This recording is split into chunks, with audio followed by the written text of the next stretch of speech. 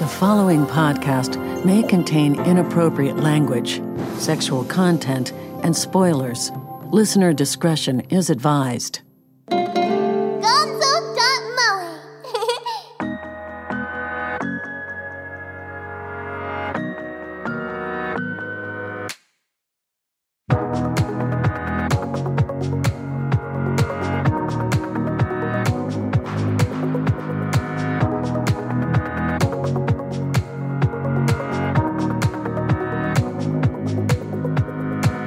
Welcome to the Gonzo.moe Sleepy Time Anime Sleep Show. We're doing this show an hour late because I took a nap and didn't set an alarm. I'm JP. I'm joined by Kyle. There's no Noel because he quit the show. No, I don't know what he's doing, but he did his Anime Secret Santa last week, and I forgot the part that he did it that way because he wasn't going to make the show. How are you doing, Kyle? I'm okay, but you know what? I think it's fine that we're a little sleepy, right? The clock hands all got removed. Unfortunately, we're now living in Paradigm City. Yeah, we're just really going. We were going real method on this podcast recording. Did you do any anime-related Christmas or holiday things? Outside of this, I don't think so. But I still like anime, and I thought about it. I watched, and by watched, I mean turned it on and listened to the sound of it. I watched some Pikachu's Winter Vacation. Normally, I would watch the Crunchyroll Christmas special, but I forgot to, and I don't even know if it's available anymore now that Sony has destroyed my life. The last time I checked, they had a out-of-sync version on their YouTube channel. Okay. But I don't know if it's still available through their app. I would assume that they set that on fire along with my hopes and dreams. And I don't know, the Right Stuff Be Good archive. I saw some people tweeting about it. I actually haven't watched it ever, so I wasn't certain if there was a new one every year. And I'm like, oh, cool. There is not. Like, good for Michael Toole, but no. As far as I'm aware, there's only the two. Because there was the one it was either 2014 or 2015, I want to say, and it was maybe 20 minutes long. And that's but it's the good shit.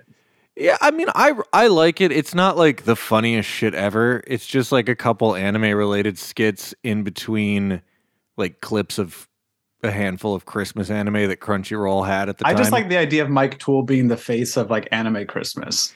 Yes. Then they did another one a couple years later, which I don't think had as many anime clips, and it was also shorter. And opened with a so song already about feeling eggnog. the cuts. Well, yeah, I mean, they probably made that for like $1 the first time around.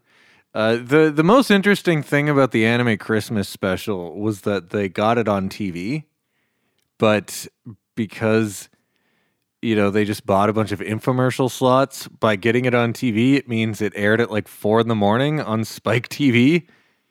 Still counts. It still counts. But yeah, I made my mom watch that the year it came out. Anyway. What else? I sold a bunch of stuff on eBay. That has nothing to do with Christmas, but everything to do with anime. But before we talk about that, this is the Gonzo.moe No Name Anime Show. You can find all of our episodes at Gonzo.moe. We're also on all of the, podcatcher directories. Probably if you search Gonzo.moe, we should come up. We're on Twitter. We're on Apple Music, Podcasts, Defy. I don't know what we're doing with their life anymore. But I sold a bunch of stuff on eBay. And it has been a few years since I've done this, so I wasn't really sure what to expect. I mostly just put up like anime and manga that I didn't like care about anymore, or stuff I bought that turned out to be a dud. You don't want to keep B Gotta HK anymore on Blu-ray DVD combo? No, I don't. Or do I live next door to a hot elf? That's really terrible. I think I sold that for 99 cents. What a savings. Yes. Whoever out there bought it, we salute you. Well, so something really interesting that I learned, the Dragon Ball Z like steel books that they put out a couple years ago, those are worth a lot of money. I had no idea. I got this thing for maybe $35. I put it on eBay, not really thinking much of it. On its own, people bid it up to $170. Jesus. And it already got paid for. So like that wasn't even a scam as far as I know. Like I was getting offers throughout the listing. Apparently that is an out of print hot item. And I checked it quickly. That's why I did that deep cut of the B.HK. I think I also saw there was some video game that was selling pretty like a lot. There were several bids on it. So yeah, I put Sekiro on there. It's from Software. I didn't really care for it. I'm really bad at it. I think it sold for like $25, which isn't terrible. Yeah, pretty good. I didn't have a ton of like hot ticket items. The only other thing I have that's worth anything is this manga called Abara, which is from the person that wrote Knights of Sidonia, I believe. Yeah. Now, but that's not to say that there wasn't anything good in there. I saw that you had I almost bid on it myself before I realized that the reason you were selling it is probably because the Blu-ray exists. But you had Rose of Versailles Part 2 on there. Yes. I've both Rose of Versailles on there. Right. I think I too have like volume 1, but not volume 2. So I almost did it. And then I'm like, oh, right. I'm like the Blu-ray. I'm going to have to sell both of them if I buy it. Yeah. Well, the Blu-ray had a very limited print run. I'm not sure if it's still available, but the Dear Brother. I think it's right. I think it's literally today as like the deal of the day on Right Stuff. Well, yeah. If it's still available, then I would pick that up. But that was one where they said they only had like a 2-year license. And like, if you don't get it, you don't get it. Right. But yeah, there's some good stuff in there. A lot of it's trash. Some of it's stuff that I upgraded, like the Angel Cop Blu-ray was up there because they re-released that with the film print. So I did see that, but I didn't grab it for just the reason you said too. And Violence Jack DVD is on there, but they re-released that with a film print that was uncensored, so I put that up there. There's also Fractal, which is terrible. Anyway. I remember they were really hyping that. That was going to be so big. And then it leaked. People saw it. Yeah, well, but also that was Yamacon, the like lunatic that got fired from making Kaneki and maybe Haruhi, and then like spouted a bunch of Nazi crap on Twitter. That guy's out of his mind. Anyway, so just before we went on, I decided to look at our history because I realized that we started doing the No Name Show around this time last year. Which is to say, the first No Name Show looks like it was June-ish in 2021, because I think I did a couple and then just kind of forgot about it. Like, I would do them whenever. Right. But we started doing them regularly around this time, and it turns out that it has been just over a year of you being on the No Name Show. Your first episode came out on December 22nd. Wow, that's crazy. We've been doing this a year. Yeah, it really didn't feel like that, but it's, we're a year old, or you are. Yeah, I mean, obviously you've been potting a little bit longer than I have, so I get it. It's pretty cool. I did not know how long this version of the show was going to go, because I had taken quite a bit of time off between moving and just various formatting, restructuring stuff. But it's cool that it's right. I mean, just to let people know, in case they aren't aware of the behind the scenes stuff. Originally, JP just reached out and was like, "Hey, I'm looking for people who might want to be on." And I think there's like a 3 or 4 of us signed on for a single episode. And I did my episode, and then it's kind of like thinking about doing a few others, and then I'm just like, hey, I'll do a lot more if you want. I just don't want to intrude. And JP's just like, please, I need more people and be on here. Well, yeah, and we did that a few more times, and then eventually it was just like, oh, you're going to be here next week, right? Then eventually it was not even asking, and next thing you know, it's been a year, and that's how you sneak onto a podcast, folks. Yeah, it was you and Noel that signed up, and then I just kept going. Well, yeah, Vinny signed up for the news show, but you and Noel signed up for the No Name show, I think. You signed up for both. Anyway, it's been a good year. Something that's not so great. Before we get into our reviews, we're going to do our Anime Secret Santa reviews. So the same old talk about piracy has been going on the Twitter the last couple of days. And just because it's unavoidable, I figure we would talk a little bit about it. So some guy called, I believe, the Oda King on Twitter. I'm not familiar with this person. They put out like a top 10 list of obscure anime titles, which is fine. I'm totally for that. And I don't think there's anything wrong with posting links to like fan subs. I don't care. But the reason that this caught attention is because they got like all uppity about how like pirates are saving the anime industry and that usual conversation. And that ended up getting retweeted by Justin Savakis. And I think that's how it kind of reached the wider audience. And the usual conversation is now happening. The you're destroying anime versus the we're the true fans kind of bullshit. And I just thought it would be... I can't pretend that it didn't happen. Let's get our chestnuts roasting on this open fire. Well, I just figured, like, we can't pretend that didn't happen. We are a current events podcast. And my opinion on the matter has changed a lot over the years. I used to be a very, like, aggressive aggressive anti-piracy, but also, like, would download stuff once in a while. We've talked about this a lot on the podcast, and my stance has changed a lot now that like all the companies are owned by these mega corporations. So, Crunchyroll and Right Stuff, so by extension Nozomi, are owned by Sony.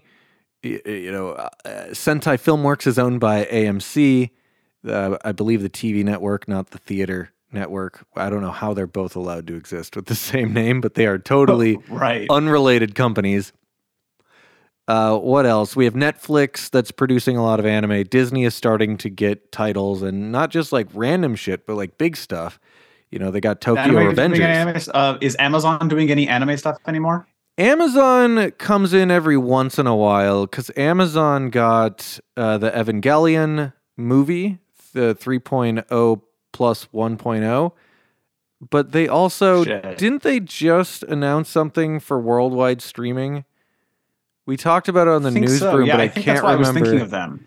I don't remember what show it was, but they just announced something for worldwide streaming. But yeah, so we've got Amazon, Disney, Netflix, Sony, and AMC. And there are still... It's definitely no longer I think the only small guys around are, Discotech? Yeah, and what's the other company? The one that Media puts out Blasters. Porn. Yeah. Well, and Blasters. We have G Kids, but they seem to only do prestigious titles and like theatrical stuff.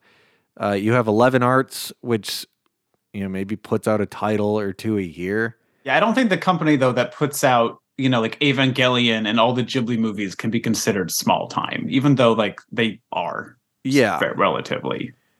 Yeah, I don't know G Kid's story. I know that they're not, as far as I'm aware, I know that they're not owned by like AT&T or whatever. I think they must have some money because they kind of came out of nowhere and already had like heavy hitting titles like the Satoshi Kon and the Ghibli stuff. Yeah, like that's big shit. Like any other of the companies, like Discotech would kill themselves to have like Satoshi Kon or you know what I mean? Yeah. So, but I just like.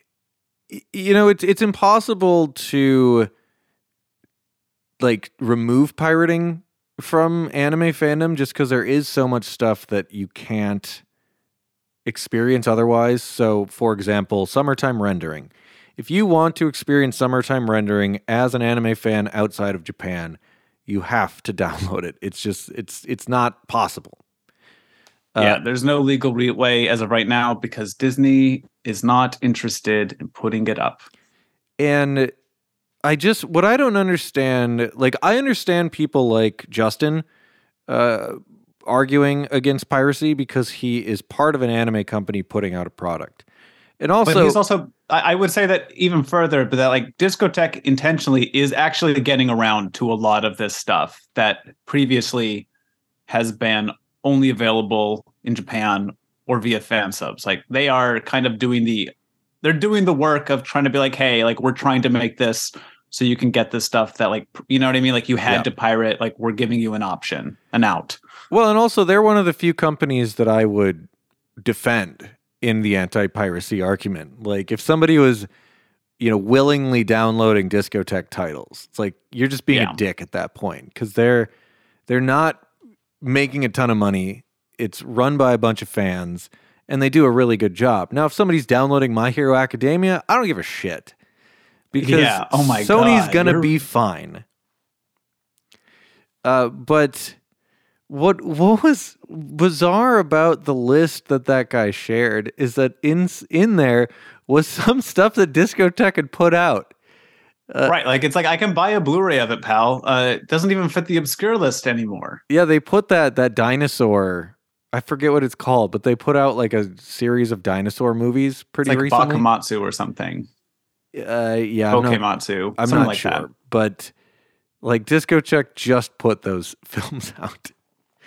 I get it from the feeling of there were like, even though some of those titles do have physical releases, I do feel that they're fairly obscure. I think number 2 was Like the Clouds, Like the Wind, which is actually a pretty cool like made for TV anime movie about a girl who becomes one of the emperor's wives in China, like in the palace. Mm-hmm. It's actually really cool, but like you said, it's on Blu-ray. Like maybe it's still niche, both because it's from the 80s and no one's watching, or like the regular anime fan is not going out there and buying older stuff. So like I still think it's worth recommending, but it's a strange list. Well, they also had like Yamato in there.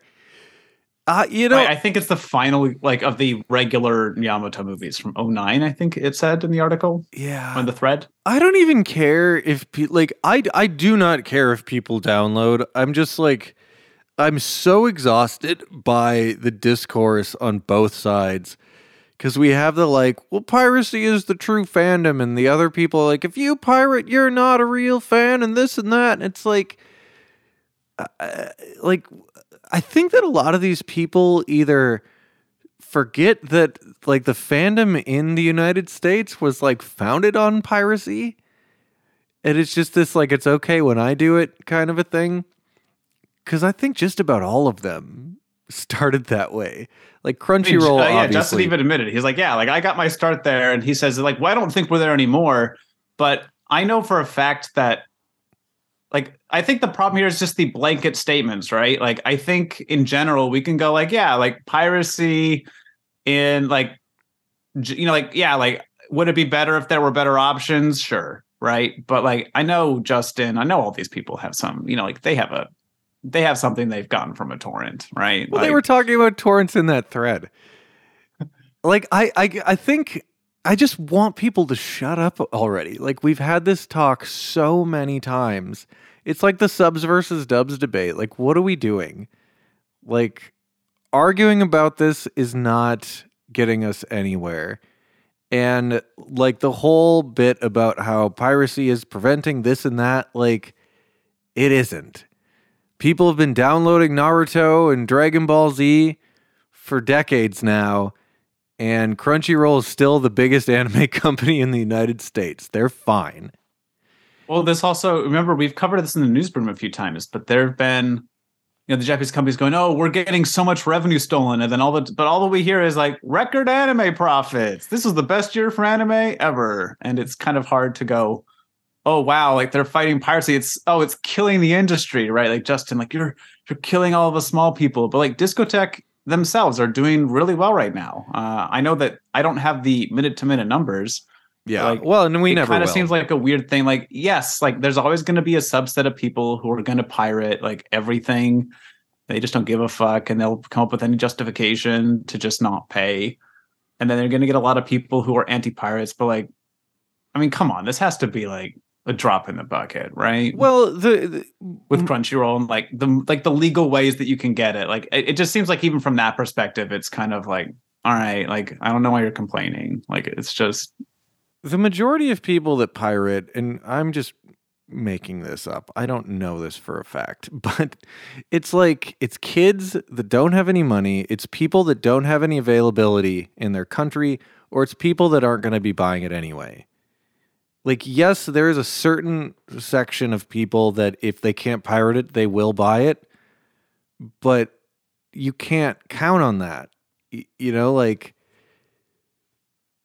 I think it was Gabe Newell that said like piracy is not it's like an availability problem. It's not, I forget what the exact quote is. Yeah, it's something about it's like a service problem. Like if it's easy and it's cheap and like, or like, you know, like reasonable, then like people will do it. But like if you make it hard for them to do it legally, then they will go with the easiest path, right? Like just least resistance.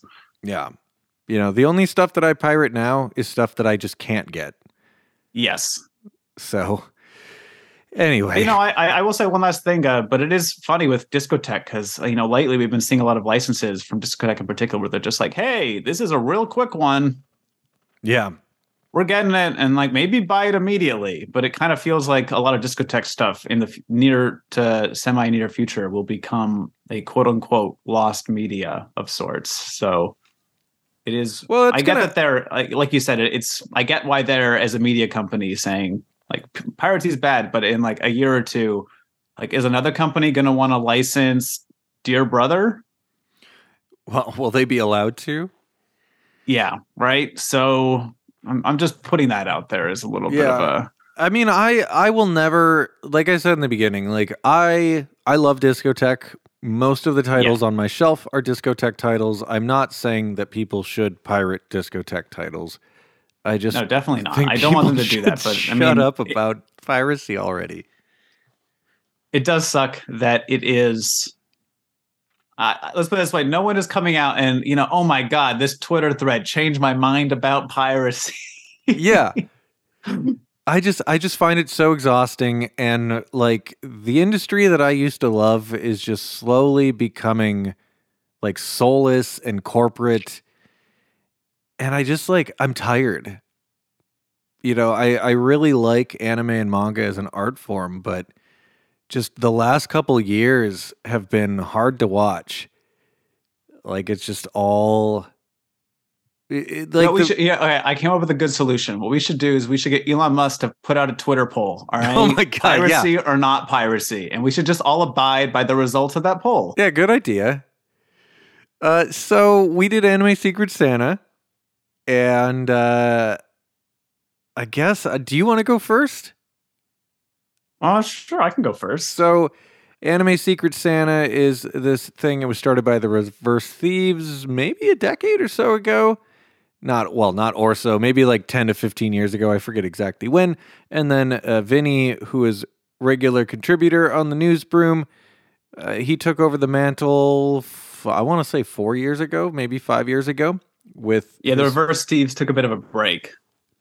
But All Geeks Considered took over the Anime Secret Santa, so we all sign up for it, and our names go into a hat, and then we give anime recommendations to each other without knowing who is giving us the recommendations. And so I got Gunsmith Cats, and you got Big O, and then Noel, he got Devilman Lady, which he reviewed on our last show. So it was a good time.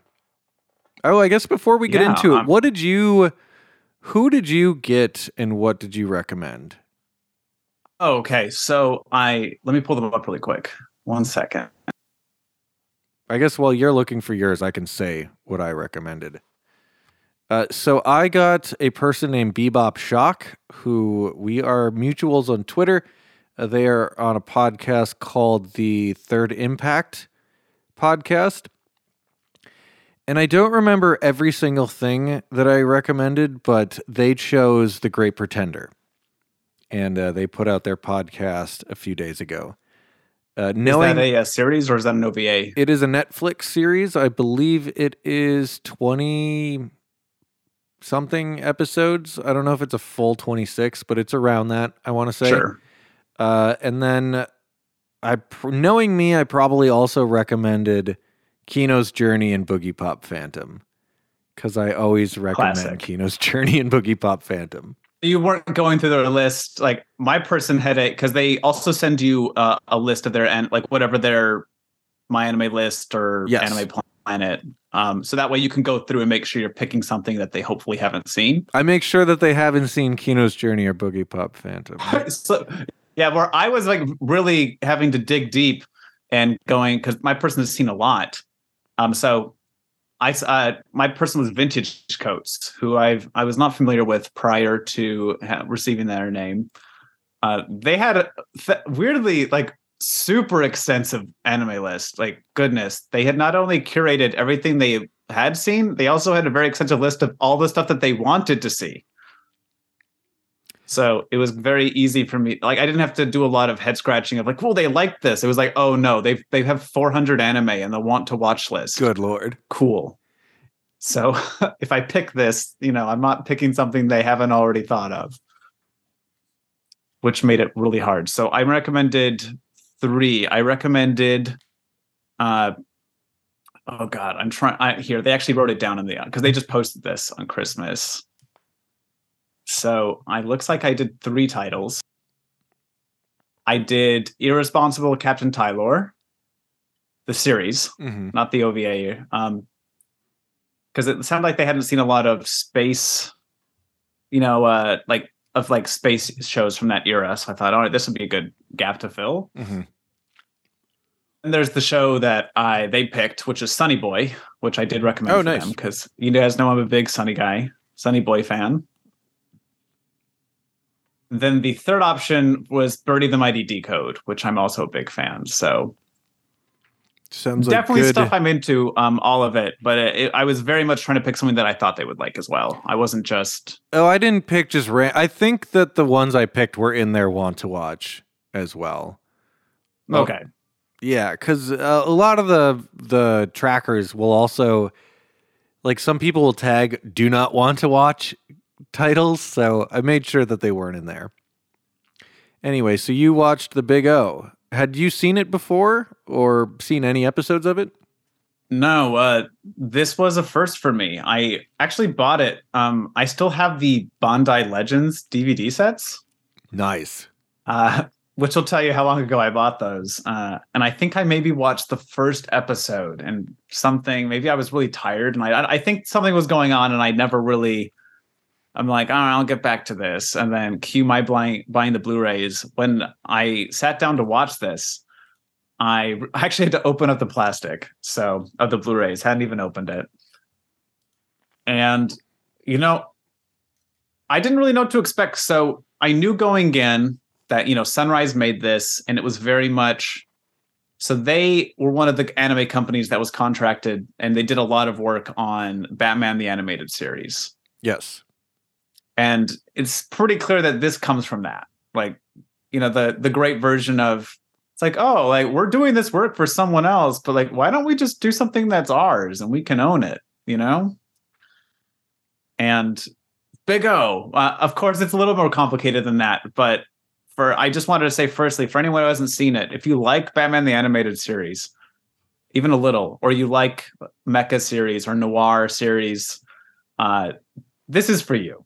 This is a series that you will enjoy quite a big deal, I feel. Oh, yeah. Gunsmith. Big O, I've not seen much of it, but one of the things I always remembered is like, oh, this is like anime Batman. Yeah, like imagine Batman had... So here's the basic plot.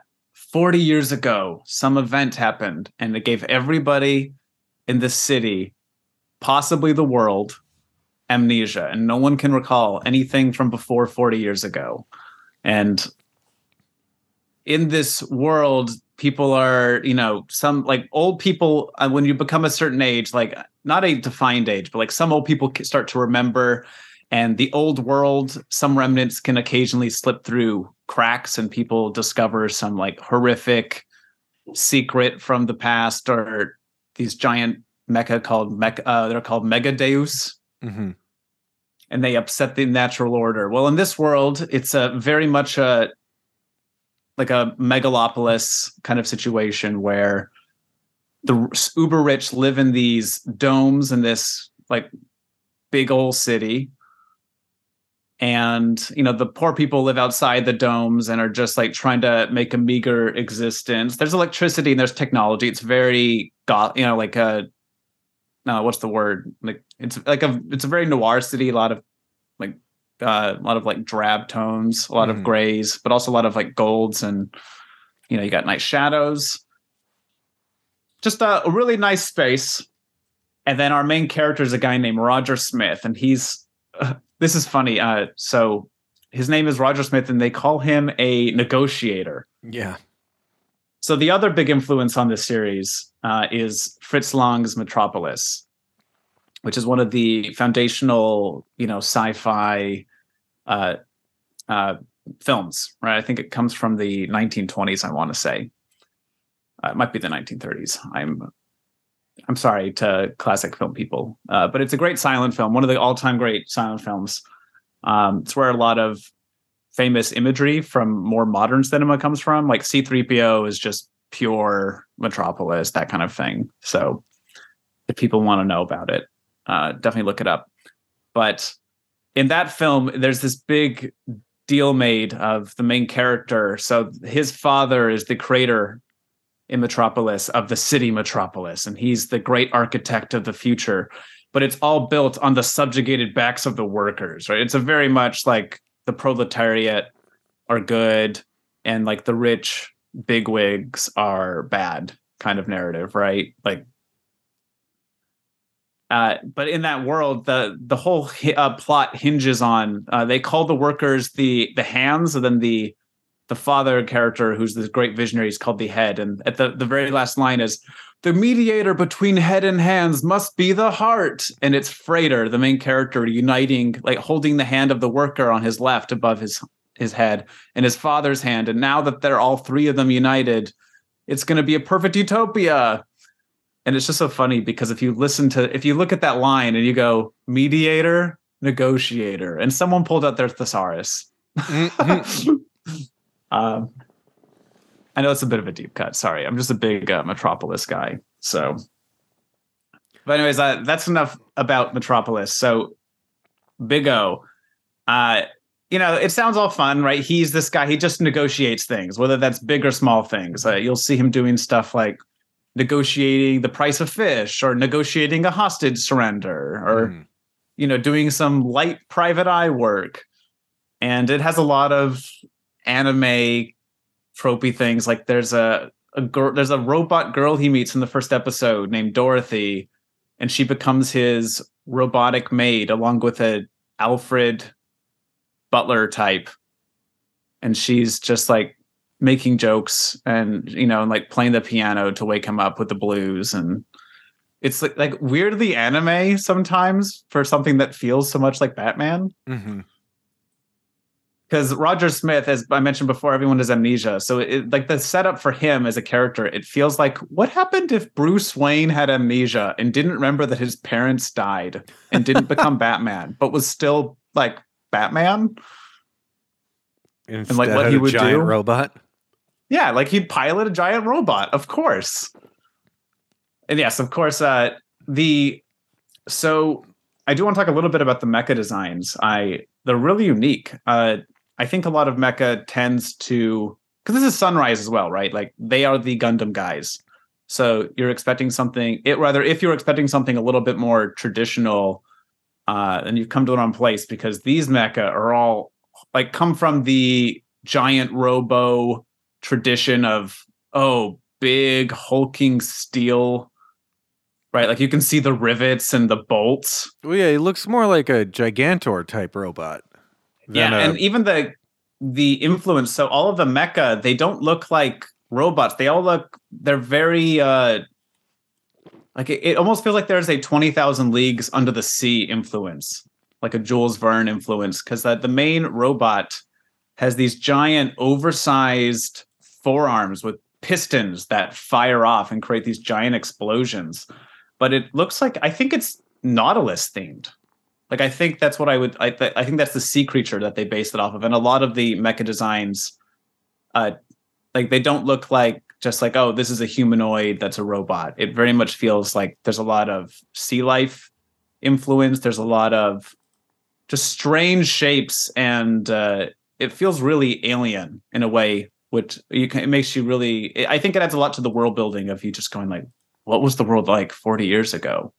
Which is the great recurring question that they keep on returning to throughout the series. So I have to delineate here. I only watched for this review, for this. I might actually want to do a two-parter. I might want to do this in two parts. Mm-hmm. So I only watched the first 13 episodes because that's Big O.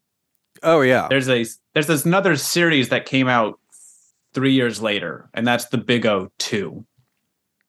Yes. So I'm going to do the Big O 2 as well, but I'll probably do that in a couple weeks, or, so just be prepared. I'm only going to be talking about the first 13 episodes. Yeah, I think we've talked about it on here a few times that Adult Swim produced the second season because it did so well on Adult Swim. Because originally, I don't know if it got canceled or if they only had 13 episodes like planned, but only 13 were made, and then it did really well in America, so we made the second season. Yeah, I think it was actually a fair disappointment in Japan. I thought I don't think it had the numbers, and I think we kind of saved it. Was this Chiaki Konaka? I'm not certain. Let me double check. Famed anime writer lunatic. It feels like it was probably him. I don't know who would have directed it. Yeah, so let's see. The writer? Is that what you're looking for? Yeah. Anything that was crazy in the 90s was Chiaki Konaka. Yeah, it says it was done by a lot of the serial experience lame people. Yeah. And the director, this is I don't know what he did. What did the director do? Could not tell you. Oh, he's a big guy. He worked on stuff like Doom Megalopolis and Appleseed. Oh, what? And he was on Giant Robo. So yeah, apparently a lot of this crew actually worked on Giant Robo themselves. Nice.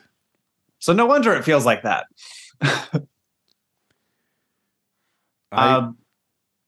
Yeah, so I want to just say a few things, maybe about a particular episode. One, I want to go a little bit in depth in one episode 5.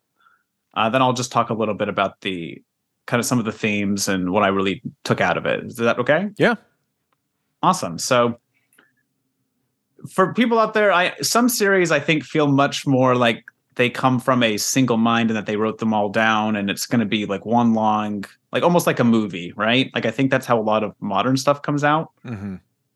But then of course you have the ones which are very much episodic and they're not connected. What I like so much about this is how the different episodes feel like they can be ripped from different shows. So the ending of this series is, I gather that it's infamous among some people, and other people just genuinely like it. But it feels like, so this was supposed to be 26 episodes. This series, the first season, Big O, was supposed to be 26 episodes, but it was such a bomb in Japan that they went and they have the episode order to 13. And so episode 13 comes and it starts to ask a bunch of questions and essentially blow up the series. And it teases a giant cliffhanger ending with a big confrontation that feels like it is the basis for Pacific Rim. You know, that big fight in Pacific Rim where the robots are coming in and there's three of the giant mecha Jaegers against all the creatures coming in. It feels like that. Okay. I haven't seen It's Pacific just Rim, this big climactic ending after a bunch of philosophical questions and a lot of discovering the secrets of the past, but they're only kind of vaguely showing them in cut into flashbacks with a lot of supercuts. Mm-hmm. And you're just oh, I don't really know what's happening, but I'm really interested. And that's where the series ends. It goes to be continued. And then the second series, from what I gather, I think that the second series isn't a sequel, though. I think that they did a prequel. Oh, God. And then I think that series ends on a cliffhanger. I'm not sure. because I have not seen I haven't either. watched it either, but like but it's just so funny that they set it up for this big thing. But it honestly strikes me as being, well, one, that episode in particular feels like it could have been an Evangelion episode. Mm. Like that's the big swing that they went for, right? Like there's a lot of like, oh, we're singing this, and you're just at these. There's enough there. I'm like, oh, this feels like Evangelion, and then ends in this big cliffhanger, and it just feels like they knew that it was over, and they kind of wanted to leave people on a like, oh, we're gonna like at least leave them wanting more, and then they got more, and they're like, fuck. We thought that after the episode order was halved, that was it. Let's go back.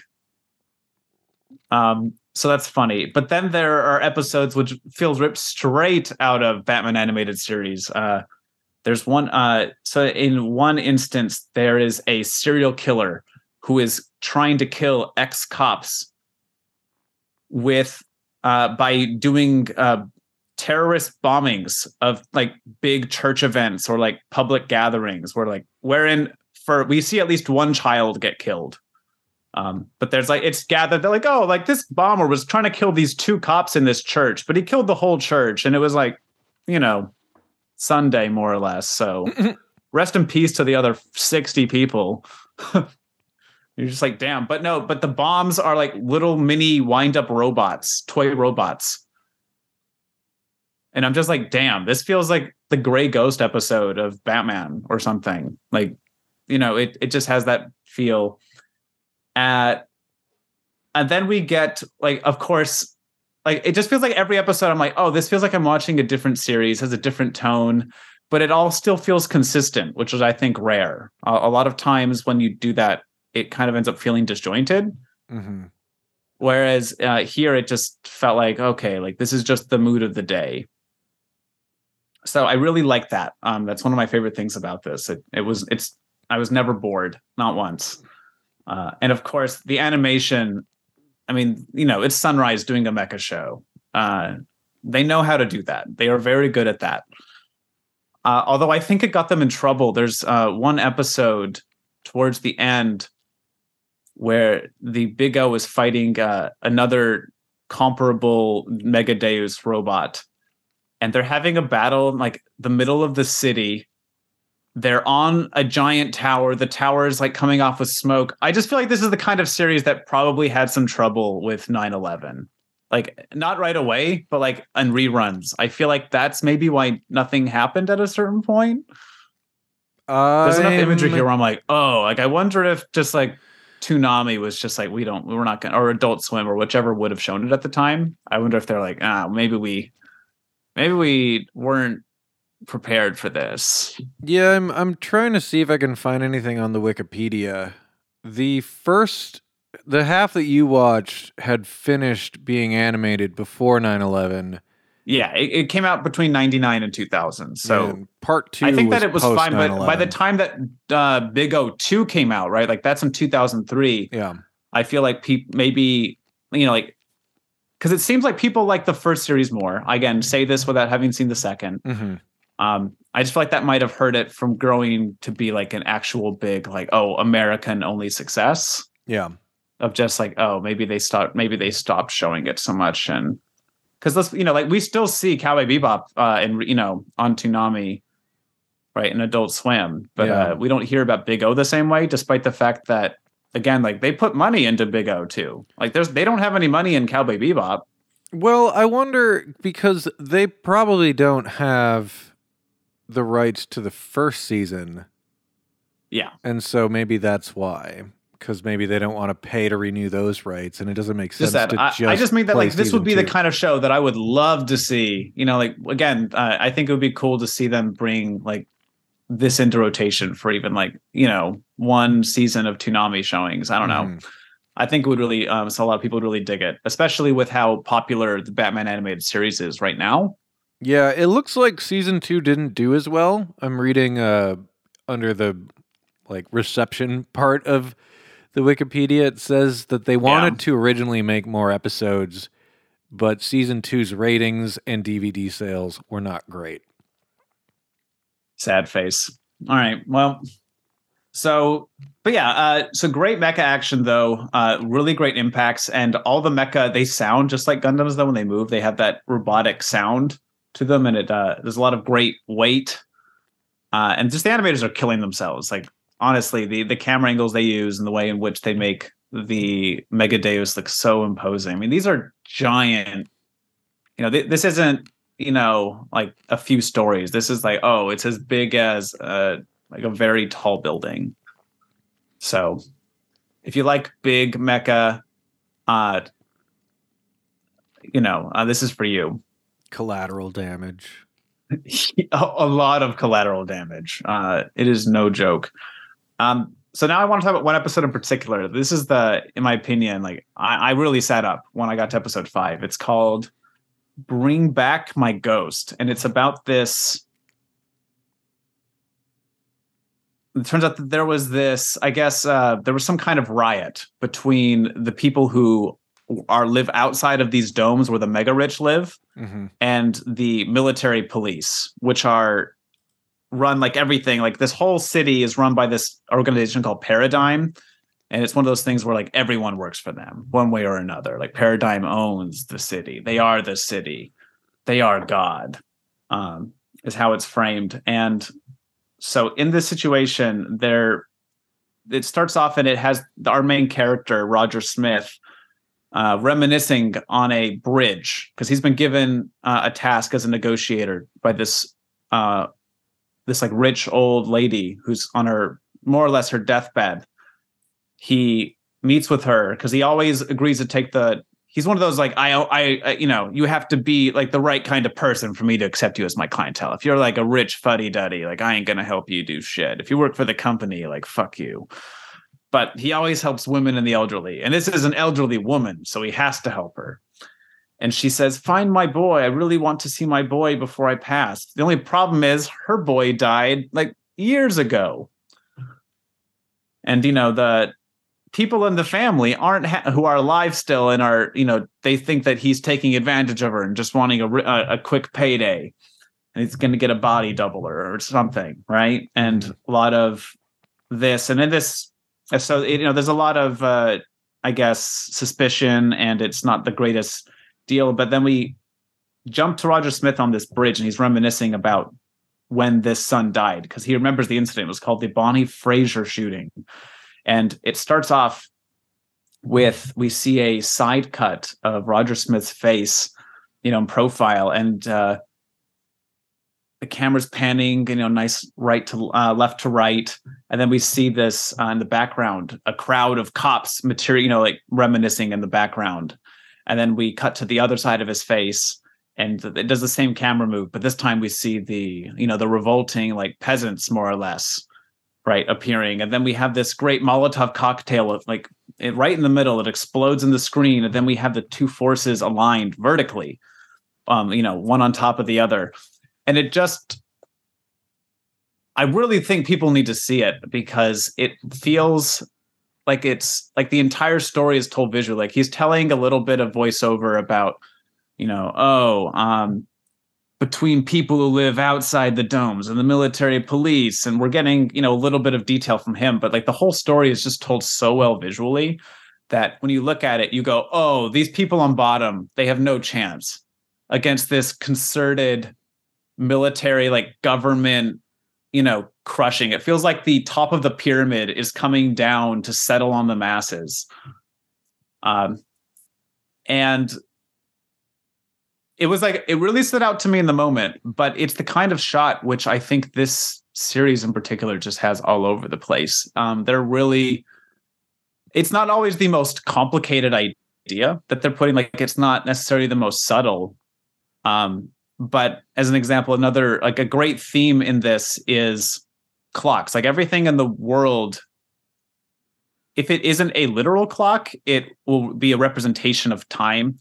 Of some sort, because with everyone having amnesia, people's relationship with time and history has become really bad and, like fraught is maybe the better way to put it. We see this big clock tower right outside of Roger Smith's house. And in the first scene of the series, we see a bunch of workers dismantling it. But the thing is, they're not going to destroy the clock tower because that's a big ass, cement and brick or stonework building, right? Like that would be destruction. No, they're just dismantling the hands. They're just taking the hands away. But the thing is, the clock, it's not the clock, like even the clock face is gone. But the clock tower, so all that you have is a giant hole in the middle of this clock tower, but there's a hole on all four sides, so you can see through it. But the Roman numerals are part of the stonework, so you can still see the clock face. It's like you are seeing the negative of a clock. But then they'll do these great shots throughout the series where you'll see things which represent time, like the camera may focus on something which is going clockwise, or maybe they'll do the opposite and something will be going counterclockwise, or something in the scene will be acting very metronome-like. There's even some great occasions where the weather, you'll see some kind of crazy weather event and all the rain will be going at, like, let's say 11 o'clock. And it's just, because they're so particular about the framing, because it's so focused on this time and like on the idea of clocks and the idea of time passing and the idea that like, oh, these people are like, Roger is a negotiator. And so this ultimately means that his role is to get to the bottom of things. And he might want to ignore things as a human being, but his professional life leads to him asking these hard questions and not being able to avoid the truth. But the regular people, they just want to put their heads in the sand and forget about it. But you can try to forget about time. Unfortunately, time keeps passing, right? It's inescapable.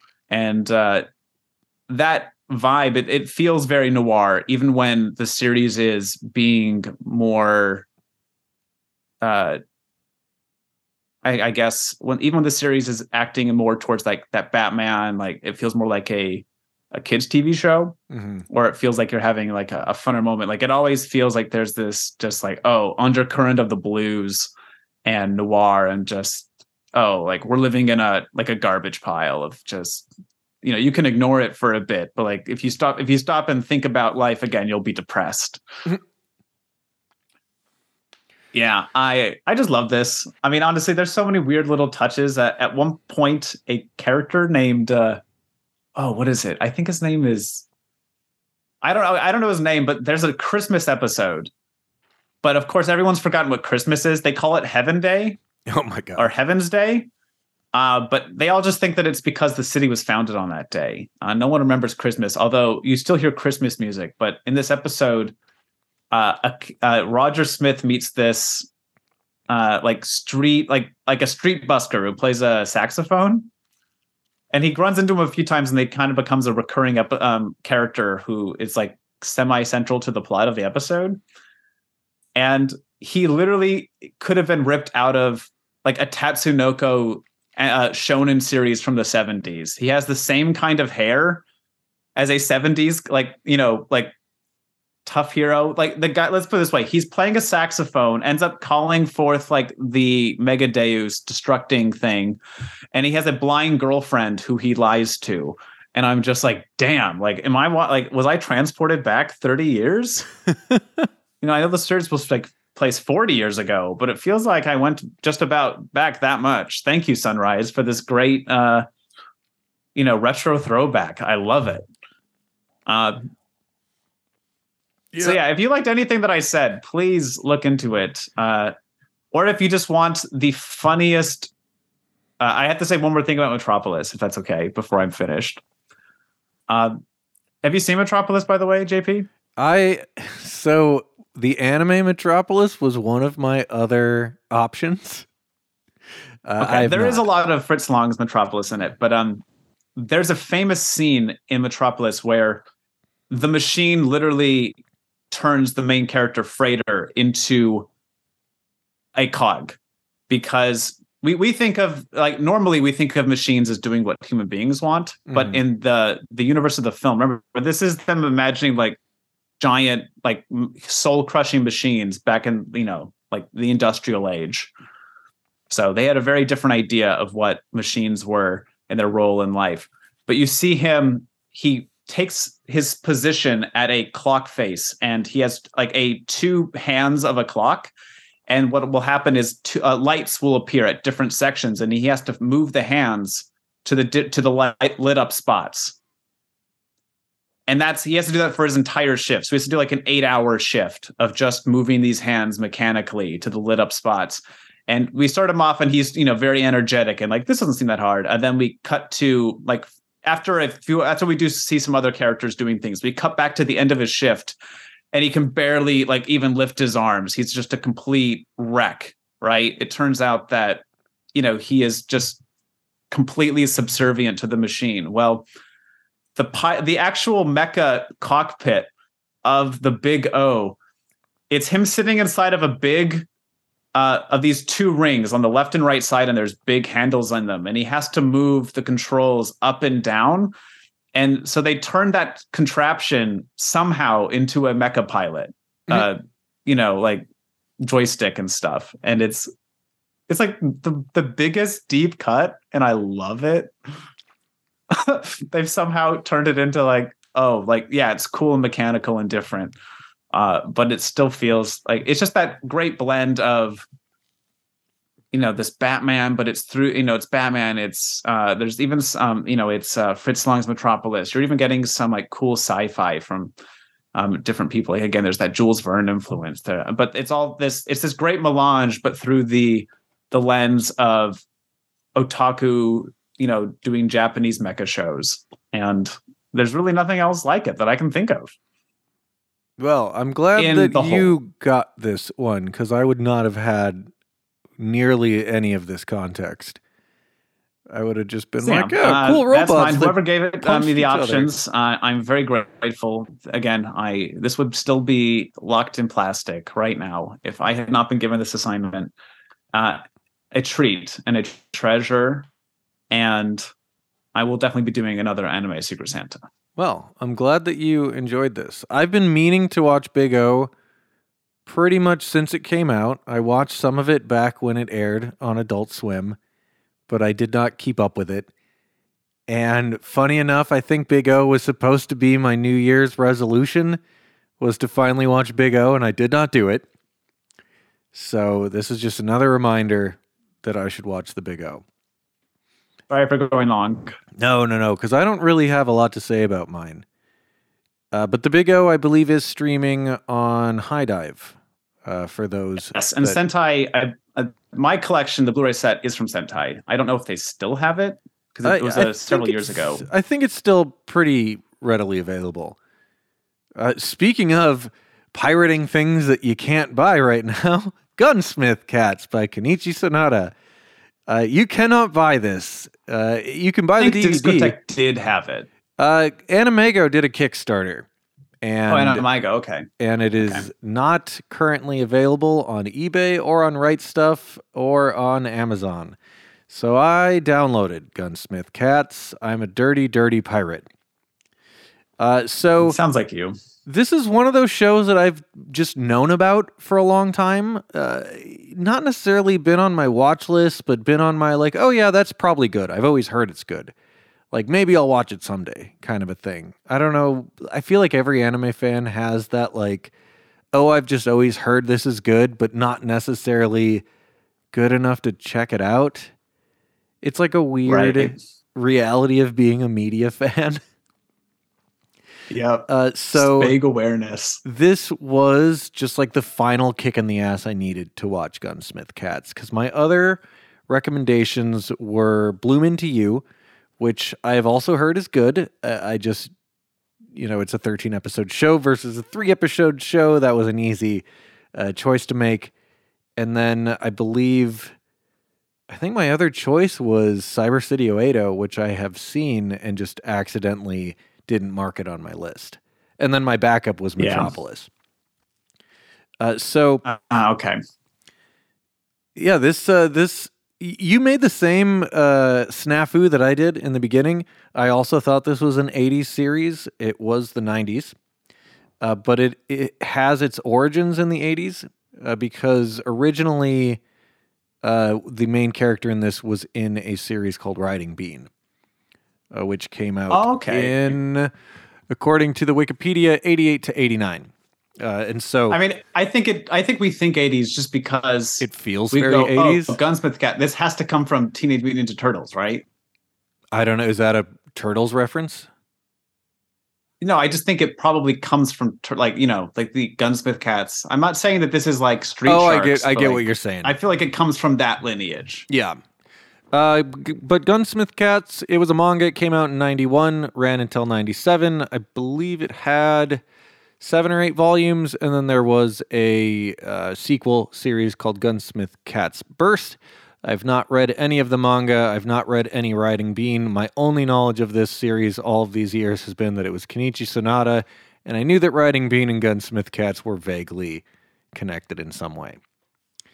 So yeah, 3-episode series. I really don't have a lot to say about it because it was just like a good anime with, it just kind of felt like a movie with a light story, like an action movie type story. So is it more of a like, okay, we're going to do something like, is there an overarching plot or is it much more of just like, we're going to do a fun thing for an episode? So it is 3 episodes, but it is an overarching thing that just kind of keeps building on itself.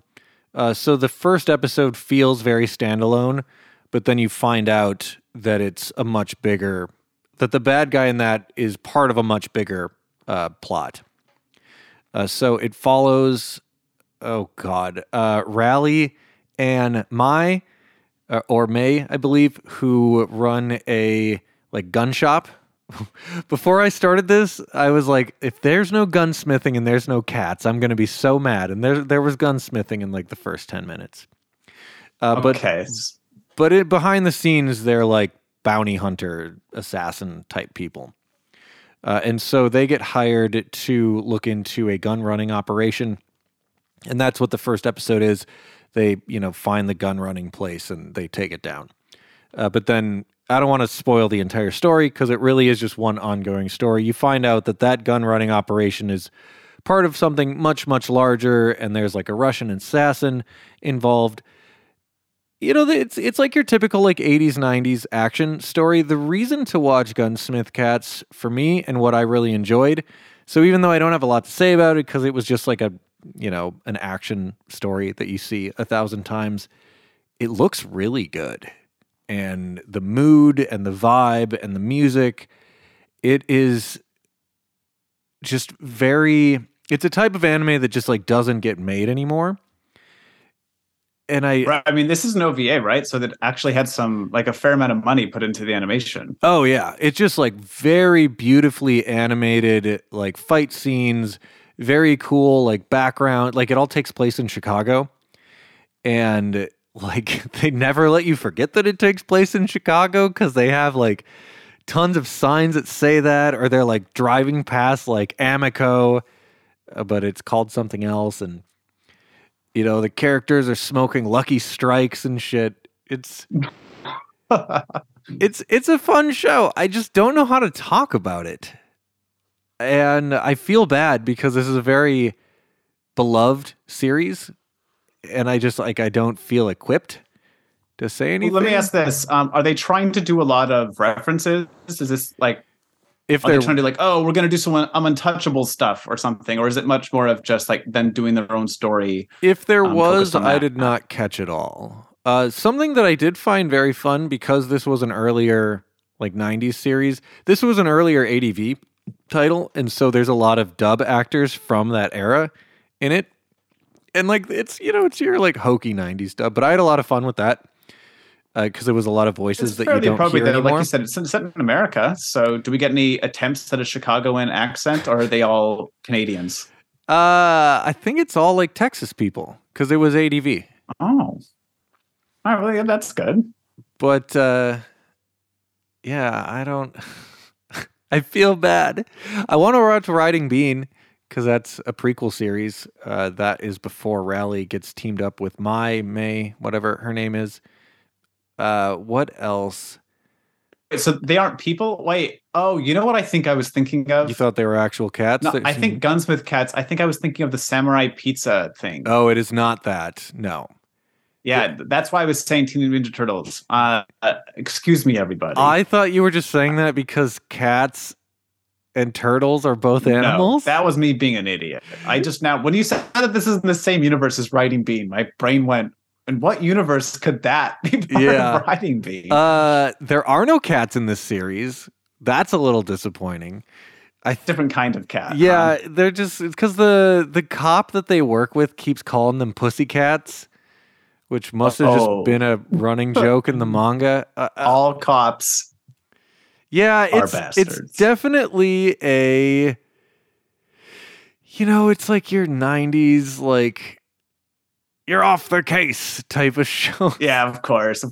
Like if this was made now, I probably wouldn't watch it because I don't want to watch a show about police catching the bad guy. But it's just like, this is the type of show where you'd see somebody get flipped on top of a car and told that they better tell us where the drugs are. Or else. Yeah. I'm trying to. Or else. So, some distinctive features about the main characters. Rally is the gun expert. Mai is the explosive expert. And so that, I guess, is explored a lot in these episodes. So, Rally will... I don't know why. She always chooses, like, the smallest gun possible, and she's really fucking good at hitting her marks. So she'll go against somebody with, like, a machine gun, and she'll have, like, a Derringer. I don't know anything about guns. And she will get them in one shot and they will miss with their entire magazine. It's that type of show. And then, her partner will come out of nowhere and be like, I hid 18 grenades over there, so I got them too. So, yeah. Good. It was good stuff. Sounds like a fun time. What's really interesting to me, like, I'm more interested in, like, everything surrounding Gunsmith Cats, because, like, I watched this, I'll probably never watch it again. It was a really good time, but, like, it's not like a deep story. It's just an action. Was it better or worse than Licorice Recoil? Oh, way better. Way better. Like, this, I can see where shows like Licorice Recoil and the like got inspiration from like the stuff before it. Like, it's a way better version of that story. Yeah. But it's really interesting to me that this only had 3 episodes because there was so much more manga that they had to work from. And I know that this is from an era where they did the like, hey, we're going to do 3 episodes by the manga. But this is, like, this is one of those shows that you've heard people, as long as you've been an anime fan, you hear people say like, oh, Gunsmith Cats, it's one of the greats. And they never made more of it. And like Kenichi Sonata is like a well-known artist. He was, at least according to Wikipedia, was still making manga into 2013. And, Animego did that Kickstarter where I believe they did like a short 5 to 10 minute like mini OVA of Gunsmith Cat and Riding Bean. So I know that like the guy's still active, but they never made more. And that's just very weird to me, considering they had... It's hard to say, right? Like whether it was just like he didn't want to do that money. Because, like some manga are just like, yeah, I'm okay doing a little bit like as the promotion for my thing. But, they're not maybe interested in maybe it was too expensive. Maybe it didn't do well. I don't know. Yeah. But yeah, I don't know. This happens to me a lot where I'll watch something that I really like and I just won't know what to say. Like it really just felt like I watched an action movie from the 90s. A good one, but like you watch something that has like allegory and theory and a bunch of like references to like greater works. I watched people shoot each other for 90 minutes and it was a good time, but what do you say about that? I highly recommend it, but I do not know how to qualify that other than it's a very, very pretty action anime. I mean, it sounds like the kind of thing that would be perfect to catch at maybe like a con if you could see it, in one of the programming rooms, right? Yeah, it's definitely, well, and it's short. It's only 3 episodes. It's less than 90 minutes total. It's very high impact in that sense. like they really could have just made it a movie. It plays like, because it's a direct continuation. Like it doesn't seem like a lot of time happens between each of them, so I don't know why it didn't just get made as a movie. Probably to sell more tapes would be my guess. I don't know how much time was, between each episode, but it's a good time, and I think you should watch it. Sorry to whoever recommended that if you wanted me to say more, but I guess maybe it's just that I don't have all this nostalgia that a lot of, because I feel like Gerald Rathgold from AWO could probably have talked for an hour about like who did the key art and this and that. And, I had the same thing with Macross Plus. Like I really liked it, but I don't have anything to say about it. It was a cool action movie that I watched on a Friday. Whereas for other people, that was like a really formative piece. Whereas like I could probably talk about Yu Yu Hakusho and Inuyasha for days. And, to somebody else, it's like, well, they have a sword. So, I don't have anything else. Do you have anything else? No, I think people have heard more than enough about the Big O from me. So I'm ready to say I'm done. Yeah, I've tried to think for a couple days because I finished Gunsmith Cats like 3 days ago. And I've been thinking like, what do I say about this show?